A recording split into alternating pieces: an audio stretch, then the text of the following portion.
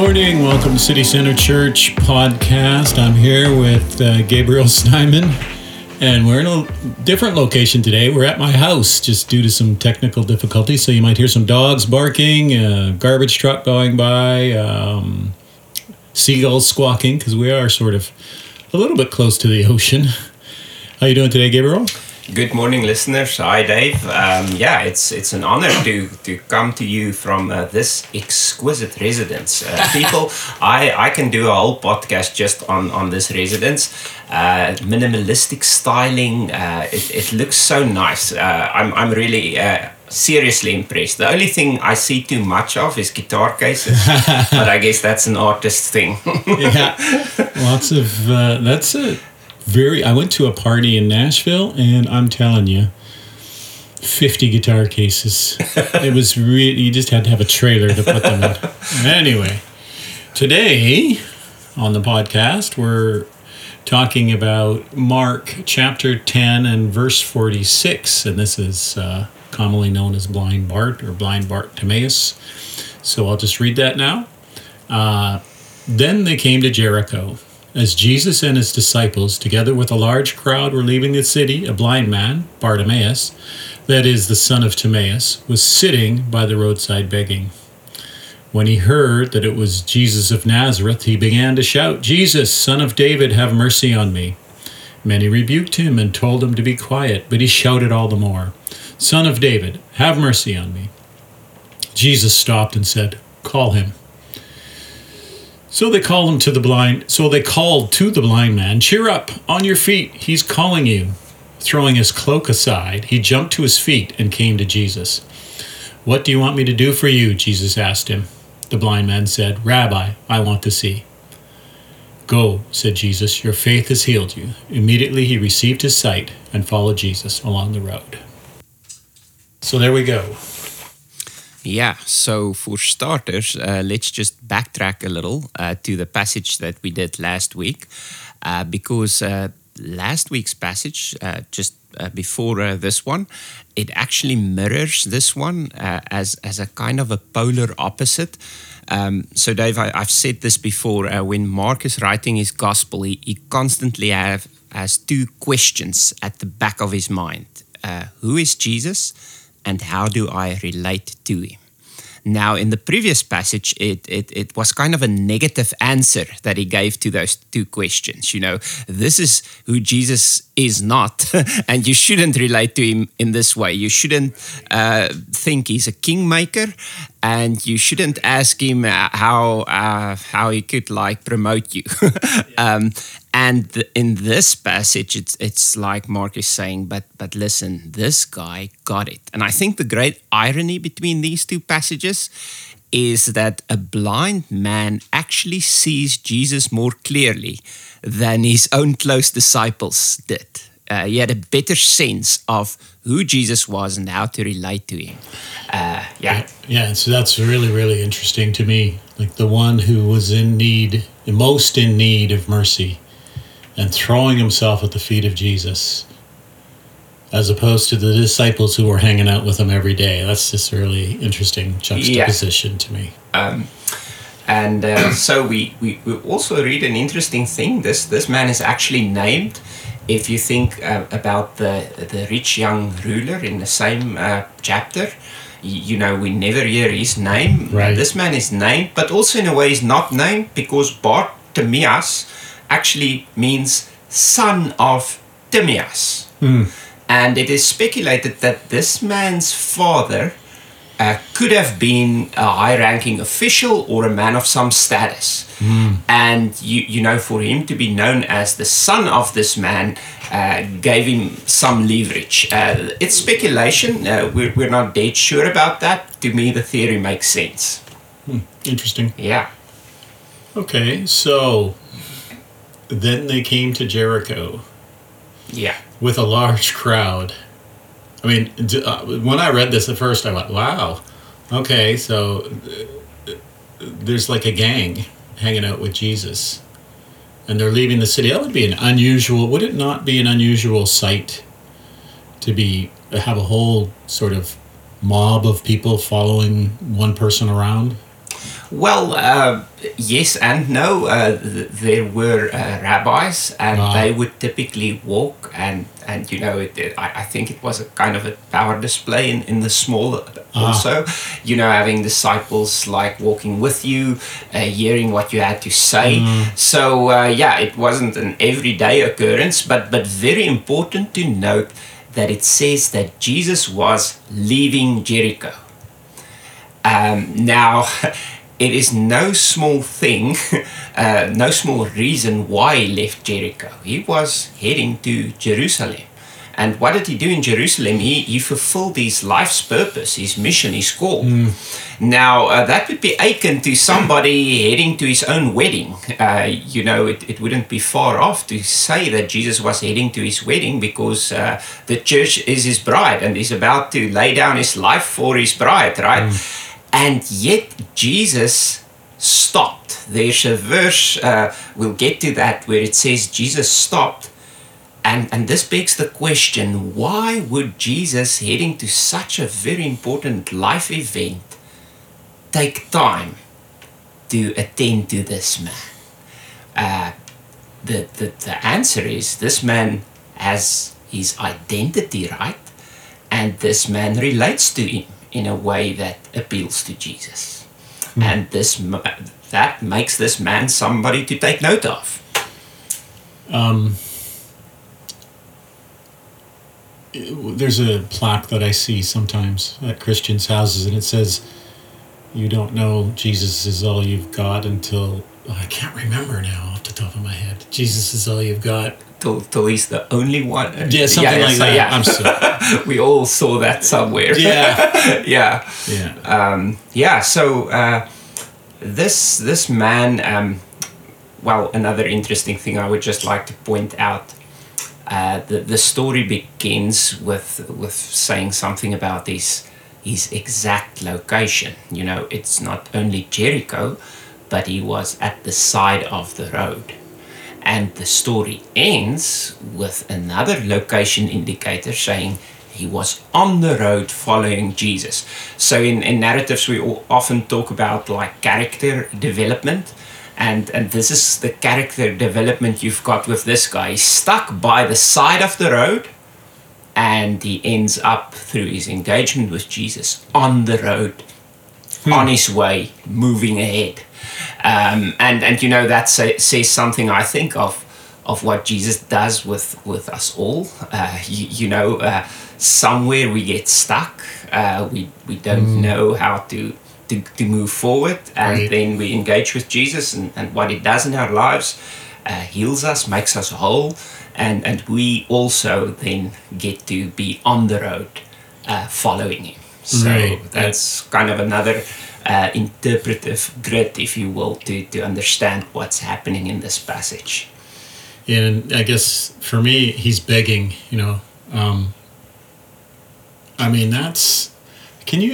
I've never begged in my life. I don't think I have. As far as monetarily. To sit on the side of the road or in front of the liquor store or something and beg and ask for change, for me, I would have to be in quite a state. I would have to be desperate. Yeah, well, what comes to mind with me is extreme vulnerability. Yes. To beg, it's like you couldn't be more vulnerable to kind of ask somebody for something. You said you never begged. When I think of begging, I think of my dog, So in that sense, you could even argue that begging is kind of dehumanizing, definitely not something anybody aspires to, to be a beggar. And he was blind, and very vulnerable. Yeah, that's just like a very vulnerable man being sketched here. So for sure. Yeah, and then he calls out to Jesus, and in the Gospel of Mark is the very first person to call Jesus by this title, and I think the only person who calls Jesus by this title. He calls him Son of David. And this is interesting because in Isaiah 9, you have the sketch of a day of the Lord that is coming. an era where people will be healed. And it specifically mentioned that the blind will get to see. And then in Ezekiel 34, it speaks of a son of David that will bring healing and again sight to the blind. Now, I want the listeners to kind of picture this man sitting at a busy corner.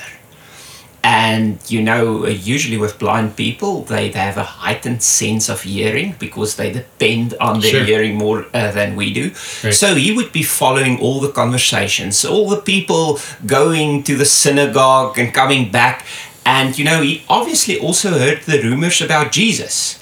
And he was knowledgeable when it came to scripture. And he kind of connected the dots, and he said, but this man and what he does and what people say about him, that links with what I know of Ezekiel 34. And it not only links, it links in a very personal way because I am blind. So this man brings hope to me. So he personalizes Jesus, right? We often say don't get personal. Well, Jesus does get personal. Yeah, he sure does. So it's a very personal kind of statement of faith when he calls Jesus this. And Dave, if I'm in a crowd of strangers that doesn't know me, and you would shout my name, that would immediately make me pause. And this is what we see with Jesus. This man calls him out by name. Nobody else has called him before, not even his own disciples. Wow. And Jesus responds to that because that is his name. And it must have been special for Jesus heading to Jerusalem to be reminded of that. Because in the Old Testament, the role of Messiah, and I don't think many people know this, it was intimately linked to healing, especially in Ezekiel 34. And this man calls out to Jesus as the healer Messiah, and Jesus attends to him. Yeah. I mean, all this time I'm thinking, Jesus, his reputation has preceded him. And I was thinking, what would be the comparable today? I mean, I guess if I looked out my window and I saw Justin Trudeau or something, I'd go, there he is, For those in the States or around the world, that's the Canadian Prime Minister. Who has a reputation. Justin Trudeau wouldn't respond if everybody shouts out Justin. But say a person calls him by a name only his mother used to call him by. Right. That would attract his attention. And I think that is what you see in this passage. Okay, that's cool. Yeah. So, this man then calls out to him, and what the people do, because he's loud, they want to quiet him. And maybe there's something about intercession to take from this. If you cry out to Jesus, if you stand for who Jesus really is, there will always be people trying to discourage you, trying to make you stop. But the first admirable thing this man does, he kind of persists, and he cries out even louder, and he calls Jesus, but then people go up to him and say, he is also now calling you. And what's significant about that, the healing that Jesus does in this passage is participatory. And I think all healing that Jesus does is participatory. Even God's creation was a participatory act. It was like God created things out of nothing, but he let Adam name those things. And, we are called to be co-creators. And when God heals us, he always invites us to participate. And if you think about it, it would have been logical for Jesus to actually go up to the blind man. I mean, he's blind, for crying out loud. It's very difficult to go to Jesus. But they tell this man, Jesus wants him to come to him. and then he's on his feet. And he does the difficult thing of going up to Jesus. He participates in his own healing. Wow. Yeah. I can certainly say that in my life, healing past scars, I've had to participate. Yeah, I've been a participant. Sometimes maybe not willing. It's difficult when you have something traumatic happen in your life to go down that road of being a participant with God. And I had no idea at the time that I was participating with God. I was just there was some kind of compulsion moving me forward. So I find that really interesting. Yeah. So there's something in us when we have a issue, that tells us, like, I'm the victim. I'm the injured one here. Right. Heal me, and we expect somebody else to do everything. My wife's a physiotherapist, and she gets this a lot. She can only do so much for a person in a session. Then she gives that person exercises to participate in his own healing. And if that person doesn't do that, it would be detrimental to his healing. Right. And I guess this man could have said, for crying out loud, I'm blind. How could I go up to Jesus? Tell him to come here. But he goes up to Jesus, and it says he's on his feet. Just to backtrack a little, when it says Jesus stopped, the Greek literally says, like, Jesus stood still. And I had a friend, he passed away already, but he used to say this is his favorite verse in the Bible. To think that the Messiah stood still to attend to a blind beggar. Put everything on hold, even his life's mission to attend to a blind beggar. Right. The only other place where we read that Jesus stood is in the book of Acts, and that's when Stephen gets stoned, and he gets this vision of heaven, right? And he sees Christ standing up, paying attention. Wow. So this is significant. Jesus passed by many people, but he didn't pass by this man. Yeah. And this is true for us all that came to faith. Jesus stood still and saved us and brought us to faith. Yeah.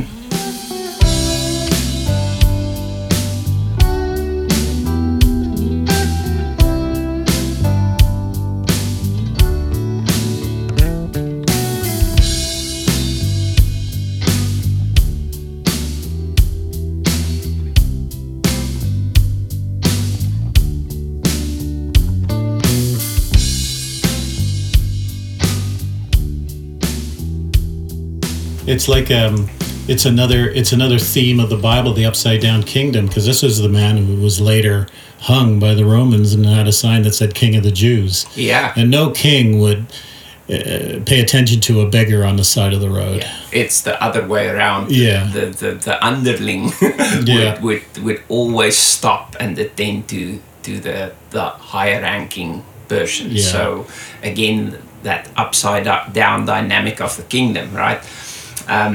Okay, and then there's a small detail that we could easily miss the significance of. Right. It says that this man dropped his cloak. Right. So that sounds like a logical thing to do, but scholars argue that this cloak was actually a government issued cloak given to only certain kinds of beggars. Beggars were usually chased out of the city.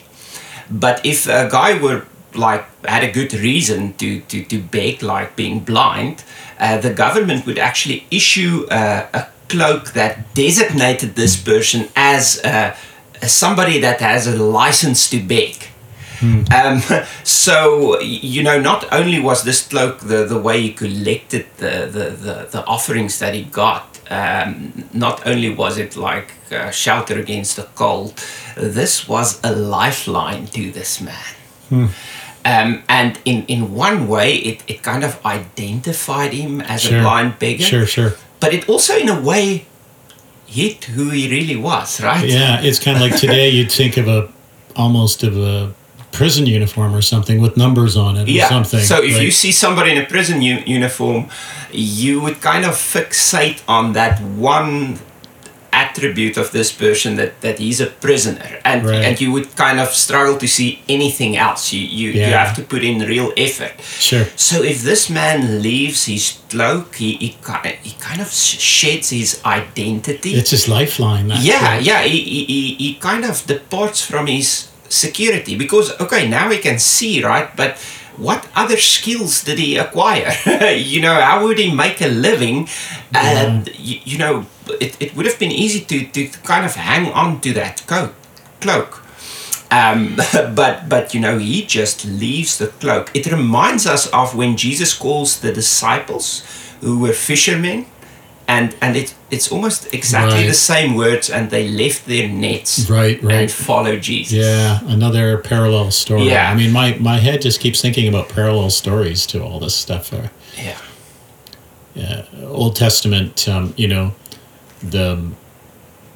the people that were knocking on the door for the oil, and they kept knocking and knocking and knocking. He said, "All right, come and get it," Yeah. The same with this guy begging and talking to Jesus, another parallel story.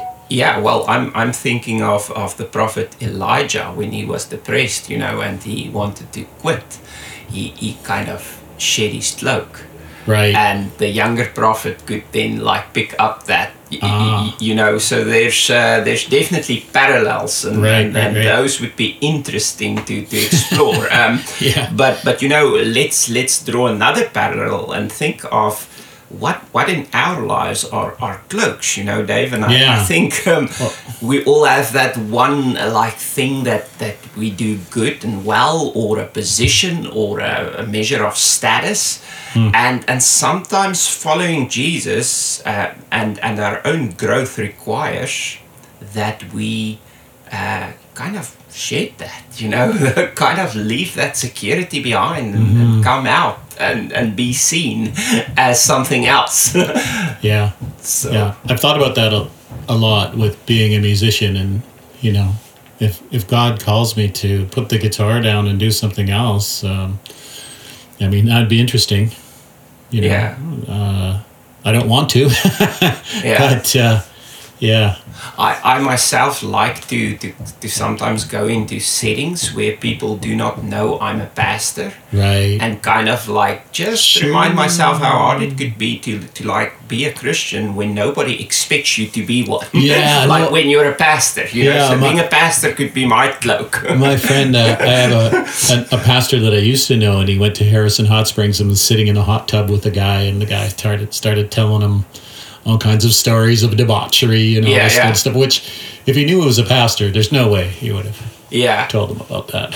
No, there's interesting stories about pastors finding themselves in such settings. But the title of pastor could be suffocating. It could actually prevent growth. And we should all be wary of how tightly we cling to these cloaks that we all have. It's food for thought. So to close, Dave, let's go back to those two questions. Who is Jesus, and how do I relate to him? Now, if you look at the previous passage, the disciples stood before Jesus based on their own merit. Jesus, we've been following you. Could you give us a place on your left and right side?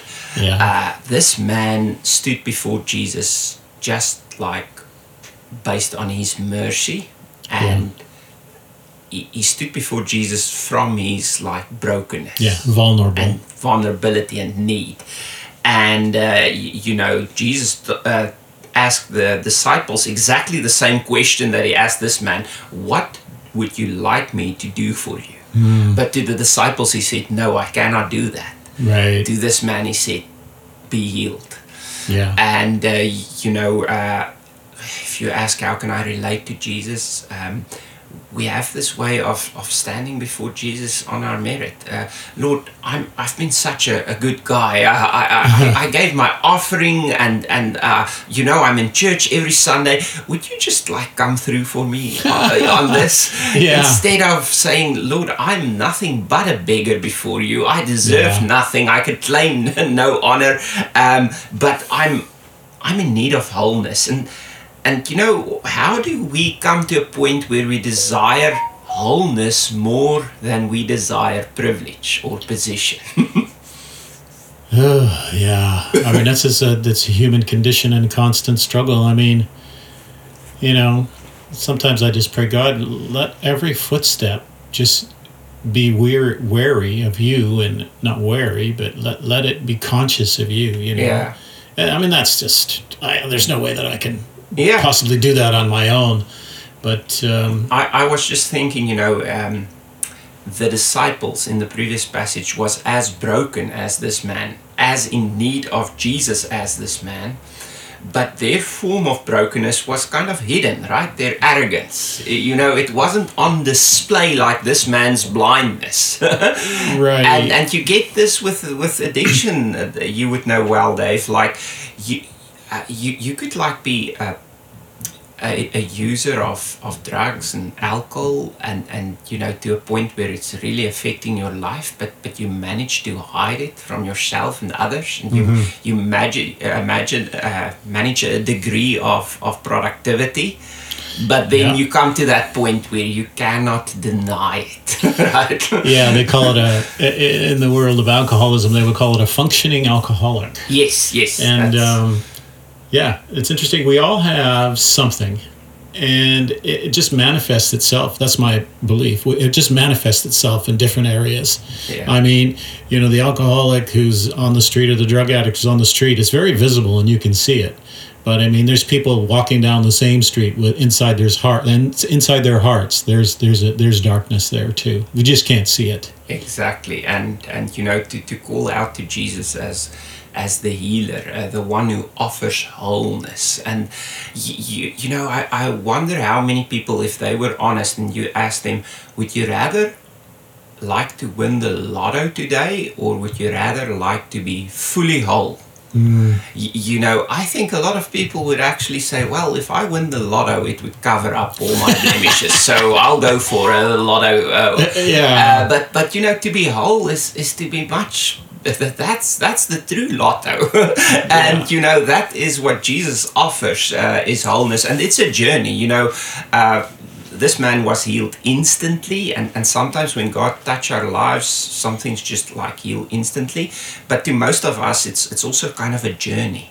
And even this man, we read, he went on the road to follow Jesus, right? So his story did not end here. Yeah. And there was movement. So just a note that true healing isn't like just an instant thing. It's usually a journey of following Jesus. Yeah, very few people just get touched and just turn around. There's always lingering after effects. Yeah. Do you know what I'm saying? Like, once you confront an issue, there's a whole process to go through. Yes. Like, whatever it is, and it can be a very long, and you can struggle down the road, and sometimes you breeze through it not too unscathed. Yeah. But it all starts with that acknowledgement, I'm in need of mercy. I'm in need of wholeness. Yeah. I mean, just to touch on that lottery thing, I mean, there's times in my life when I would have chosen the lottery over wholeness. Yeah. And, the thing about my life that I've noticed is being confronted with myself in certain situations, I really don't know how I'm going to react. Do you know? Mm-hmm. Like, I've been in emergency situations and gone on automatic pilot, and I look back and go, wow, look how I reacted to that situation. I helped a person who was in need and distress, and I just did it automatically. Yeah. And then there's been other times when I've maybe been confronted with physical violence and acted like a coward. So, and then there's other times where I didn't act like a coward. I never know how I'm going to react. It's just part of the human condition, I think. Yeah, exactly. And, I would have loved to read how this man's journey following Jesus went. For instance, we do know that every last one of Jesus's followers deserted him when he got crucified, right? And this would have included this man. Would have included me. Yeah, and then he would have come full circle again, and but his journey did not end here. And maybe we can close with this. I don't know where you are, dear listener. You might feel like I'm stuck beside the road. I don't feel like I'm getting through to Jesus, to my wife, my children, and just to know that Jesus stops for people in need of mercy. That's the hope that I can offer you today from the Word of God, and carry that with you. This has been City Center Church Podcast. My name is Dave Stanley Dow. I've been with Gabriel Snyman. And if you want to reach us, you can contact us at citycenterchurch.org. That's center spelt the Canadian way, CNTRE. God bless. We'll talk soon.